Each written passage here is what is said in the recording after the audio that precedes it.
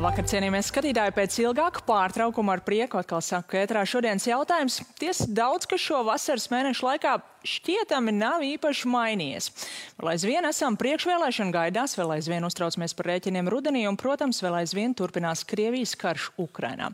Un tomēr notikumi, kā pie mums tā starptautiski, ir būtiski virzījušies uz priekšu. Ukraina vairākos frontes posmos pārņēmusi iniciatīvu, veiksmīgi iznīcina mērķus okupētajā Krimā. Šodien arī parādās, pagaidām vēl pretrunīgs, bet tomēr ziņas par virzību pretī pašā kara sākumā ieņemtās Hersonas atbrīvošanai. Un arī pie mums, piemēram, Pārdaugavas ainava nekad vairs nebūs tāda kā vēl tikai pirms dažām dienām. Kādi secinājumi pēc pieminekļa krišanas un kā šis notikums varētu ietekmēt gaidāmās vēlēšanas? Iesāksim šo sezonu tāpat, kā iepriekšējo pabeidzām. Studijā NATO strateģiskās komunikācijas izcilības centra vadītājs Jānis Sārts. Labvakar. Labvakar. Pagājušās ceturtdienas vakarā pēc, dažādiem cilvēkiem, droši vien ar dažādām emocijām, bet tomēr emocijām piepildītas dienas, jūs savukārt tā ļoti kodolīgi ierakstījāt mikroblogošanas vietnē Twitter. Šodiena ir bijusi ļoti laba diena.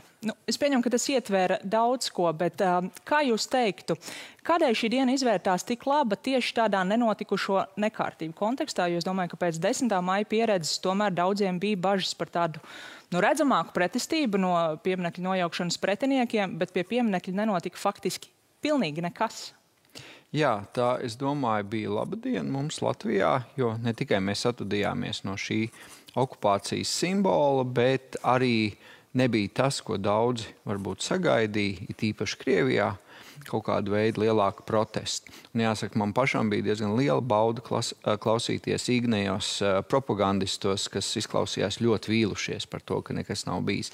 Es domāju, pirmkārt, mums jāsaka paldies drošības struktūrām, kas labi šoreiz izdarīja savu darbu, arī preventīvi. Otkārt, manuprāt, te vēl datu nav, bet varētu būt, ka Latvijas sabiedrībā ir sākušies tādi arī pārmaiņu dziļāki procesi. Mēs arī redzam, ka atbalsts šajā karā Ukraiņu pusei krievalodīgo vidū aug, un ka šis varētu būt tāds lēns, pamazām ejošs process, kad šī lojalitāte sāk mainīties. Jūs minējāt šīs vilšanās notis Kremļa propagandas kanālos. Tas nozīmē, ka vēlme Maskavā tomēr bija pēc tā, lai šīs protesta akcijas bija, bet viņi nespēja to norganizēt? Ne, protams, viņi nav spējīgi tik daudzās frontēs darboties. Tas, ko varbūt viņi cerēja, ka šis izraisīs vietēji kustību bez viņa lielas palīdzības, kā redzam, tas tā nav noticis, un gala beigās viņi bija atstāti pie, teiksim tā, histēriskas bļaušanas no televīzijas ekrāniem, bet tam nesekoja nekādas rīcības. Līdz ar to es domāju, loģiski, karš Ukrainā, Krievijas auditorijas zombēšana, tur citām lietām daudz spēku vairs nepaliek. Bet jūs jau varējāt paredzēt, ka tā būs, respektīvi monitorējot varbūt sociālajos tīklus, un tur bija kaut kāda organizēšanās, vai tā tas arī izskatījās, ka uz tādu klusu dienu šai pusē tas iet? Dažas tur Telegram kanālos tur darbības, protams, it kā bija, bet, protams, salīdzinoši pie tā, kā mēs esam redzējuši, kas notiek 9. maijā, tādas lielas organizēšanās nebija. Vairāk, to, ko mēs redzējām varbūt arī no Krievijas propagandas kanāliem, bija tāda, teiksim tā, histēriska bļaušana par to, ka, jūs tikai dabūsiet, jūs pa visu samaksāsiet un tā tālāk. Un šeit būtu, man liekas, vietā teiciens, ka kaķi lāsta debesīs nekāpj. Tomēr, ja mēs skatāmies uz vietējiem politiskajiem spēkiem, tad tur šis jautājums tomēr šobrīd šķiet, ka retorikā ir pietiekami aktuāls. Tas, ka viņi neko nesorganizēja šajā datumā, vai mēs varam domāt, ka tad tieši priekšvēlēšana laikā tas varētu būt? Nē, protams, mums arī jāsaprot, ka daļai no sabiedrības šis būs sāpīgs jautājums. Tas, ka viņi visi neprotestēja, tas vēl nenozīmē, ka varbūt nebūs kaut kādas tādas aizvainojumi un citas sajūtas, uz ko, protams, atsevišķi politiski spēki mēģina kapitalizēt, un to mēs droši vien redzēsim. Bet, kā redzējām, tur varētu būt kaut kādas sajūtas, bet nav pilna apjomā protesta potenciāls, kas varētu radīt kaut kādu destabilizāciju. Un tā, manuprāt, mums visiem laba ziņa, bet kā būs cilvēki, kas tālāk radikalizēsies dēļ šī, un kas šo politiski mēģinās eksploatēt, protams, tā būs. Pieminējām vēlēšanas. Krievija daudzu valstu sakarā ir pieminēta ar savu vēlmi un reizēm arī spēju iejaukties tajās. Vai jūs redzat potenciāli, ka ir kaut kāda riska arī gaidāmies? Jābūt, protams, prātīgiem un sagatavotiem, bet es ļoti šaubos. Jo, ja viņi neizmantoja šo te pieminekļu momentu, tad izmantot vēlēšanas. Turklāt neaizmirsīsim, Latvija nav vienīgā. Zviedrijā, ASV ir vēlēšanas, iespējams Dānijā būs vēlēšanas, pietiekami daudzās vietās. Līdz ar to tas nenozīmē, ka mums vajag pilnībā atslāpt. Protams, jābūt gataviem un sagatavotiem, bet es teiktu diez vai. Arī citās valstīs, protams, ir redzami šie pieminekļu nojaukšanas procesi, un Igaunija arī ziņoja par pamatīgiem kiberuzbrukumiem. Šajā laikā pie mums tas tik ļoti nenotika, vai arī tur mēs vienkārši noturējāmies pretī? Mums jau šie kiberuzbrukumi sākās vairāk kā 2 mēnešus atpakaļ, turklāt tāda apjoma, kāda vēsturiski Latvijā nekad nav bijuši, bet tajā ziņā mēs varam pateikt paldies visiem mūsu kiberaizsargiem, ka mūsu sistēma noturējusies, un mēs tādā, sabiedrības ziņā reiz pa reizē izdzirdējām pa kādai ziņai, ka tur kaut kāds pakalpojums nav pieejams uz kādu brīdi, bet tādos lielos vilcienos nekas tāds nav tiešām noticis, neskatoties uz mēģinājumiem. Bet tā dienā, kad liela daļa Latvijas vēro tiešraidē gaida šo pieminekļu nojaukšanu, Krievija fiziski nespēja nogriezt šādu tiešraidi, piemēram. Nevarēja. Mēģināja? Tur jums jāprasa cert ekspertiem, vai tieši tanī mirklī bija mērķēts uzbrukums. Es to jums nevarēšu pateikt, bet es saprotu, ka tajā laikā bija joprojām mēģinājumi dažādās tīkla vietās uzbrukt. Rīgas piemineklis, protams, lielākais un redzamākais, bet šobrīd arvien vairāk pievēršam uzmanību arī Daugavpilī. Tur vēl risinās diskusija par to, kad un kā un vai. Vai jūs redzat, ka arī tur, tad, kad visticamāk neizbēgam nonāks līdz šai nojaukšanai, arī tur būs tikpat mierīgi, kā bija Rīgā? Es domāju, mūs visus interesēs, tā skaitā arī Daugavpils pašvaldības vadībai, ir, ka tas būtu mierīgi. Jūs redzat potenciālu, ka tas tiks nodrošināts? Es domāju un ceru, ka jā, bet, protams, riski ir. Kopumā varbūt noslēdzot šo tēmu, ko jūs tieši no savu lauciņa, strateģiskā komunikācija, ko jūs sagaidīt no politiķiem tagad, kad piemineklis ir nogāsts, krīt arī citi, jo šobrīd mēs redzam ļoti tādu kategorisku retoriku dažādās pusēs, kas kara laikā kļūst ar vien ierastāk, vai tā tagad ir arī pieņemama kā jaunā norma? Pirmkārt, mums jāsaprot, ka piemineklis bija tikai un vienīgi simbols. Tas nebija tas iemesls, kāpēc cilvēki tur gāja, un tas, kādā veidā viņi tur uzvedās. Tur bija citi iemesli. Līdz ar to es gribētu teikt un aicināt politiķus veikt nākamos soļus, pietiekami efektīvi. Tātad šeit iet runa par izglītību, izglītības kvalitāti un saturu un tā kontroli visdažādākās Latvijas vietās. Otrs noteikti ir turpināt šo te Krievijas kanālu neraidīšanu Latvijas teritorijā, kā arī, skatīties, lai tiem cilvēkiem, kas šie bija tie pamatinformācijas kanāli, parādītos jēdzīgi, saturīgi, citi alternatīvi piedāvājumi. Un, protams, daudz citas lietas, kas būtu jāveic, bet tas ir ilgtermiņa process. Šo te sabiedrības daļu, kas bija nohipnotizēta, vismaz daļu no viņiem vēst atpakaļ pie kaut kādas kopīgas pamatvērtību, tā izpratnes.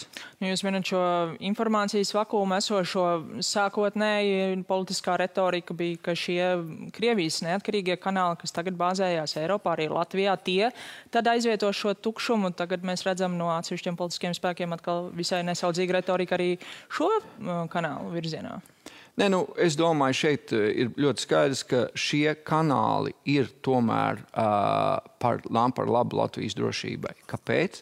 Tāpēc, ka mēs redzam, ka Krievijas sabiedrība ir aizgājusi orveliskā pasaulē, un, lai kā tas karš beigtos, tas ātri tajā Krievijas sabiedrībā nepazudīs. Mums vajag instrumentus, kādā veidā mēs joprojām varam tādu jēdzīgus, faktos balstītu saturu iedot šiem Krievijas auditorijai, lai būtu kaut kāda cerība, ka viņi nekļūs par ļoti bīstamu kaimiņu. kāda viņi šobrīd jau ir. Un tas ir panākams caur šiem te kanāliem, caur tiem žurnālistiem. Un vienlaicīgi, vismaz es esmu skatījies, ka tādos pamatjautājumos kā valoda, okupācijas atzīšana, viņi, manuprāt, ir diezgan skaidri pozicionējušies. Tas, kā valsts drošības dienas saka, ka starp viņiem varētu būt aģenti, jā, protams, es pat nesaprotu, par ko mēs te brīnamies. Tas ir loģisks veids, kā strādā šie dienesti, ar to tad jātiek galā, bet noteikti tas ir to risku vērts, ka viņi spēj uzturēt vismaz daļā Krievijas sabiedrības, varbūt pamatā Maskavā un Sanktpēterburgā, kaut kādu veselo saprātu. Tas, kur arī šie žurnālisti ir pozicionējušies, bet varbūt citādi nekā sagaidīt daļa Latvijas sabiedrības, arī daļa politisko spēku, ir šis vīzu jautājums. Nesen bija ziņa Eiropas aģentūra Frontex kara pusgada laikā. Te jau 1 miljons Krievijas pilsoņi ir šķērsojusi Eiropas Savienības robežu. Baltijas valstis, Polija, Čehija, Somija prasa, lai visai Eiropā apturētu šo turistu vīzu izsniegšanu. Citas valsts iebilst, šobrīd ir runa par kādu kompromisu, varbūt atcelt šo atvieglināto kārtību. Kā jūs redzat, vai šis būs līdzīgs tāds kā iepriekš, kad pamazām tās sankcijas nonāk tomēr līdz tam skarbākajam variantam, vai šeit tomēr būs cits stāsts? Es domāju, ka tas ir iespējams. Jo šeit mums jāsaprot, ka tā iespēja braukt uz Eiropu ir bijusi vienmēr, un kā tie vīzu, ierobežošanas pretinieki saka, tad cilvēki nevarēs skatīt Eiropu, nevarēs sajust un tā tālāk, un neradīs pārmaiņas Krievijā. Tas nav radījis visus šos gadus nekādas pārmaiņas, diemžēl, Krievijā un Krievijas procesos. Līdz ar to, kā šādi viņš nestrādā. Un es domāju, nav pieņemami, ka cilvēki vienkārši, un iespējams pat ģimenes locekļi no tiem virsniekiem, kas šobrīd bumbo Ukrainu, vienkārši ņem un atpūšās dažādās Eiropas vietās.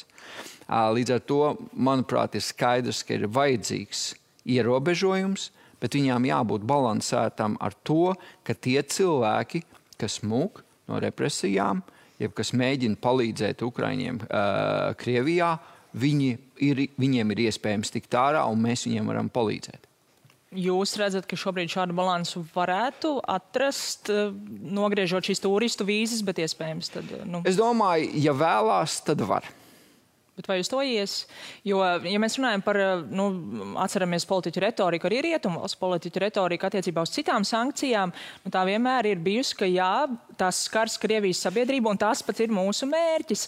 Šīs turistu vīzas jau arī vistiešāk šādā veidā skar Krievijas sabiedrību, un tomēr šeit, tā retorika ir par citiem, par šiem humānajiem jautājumiem.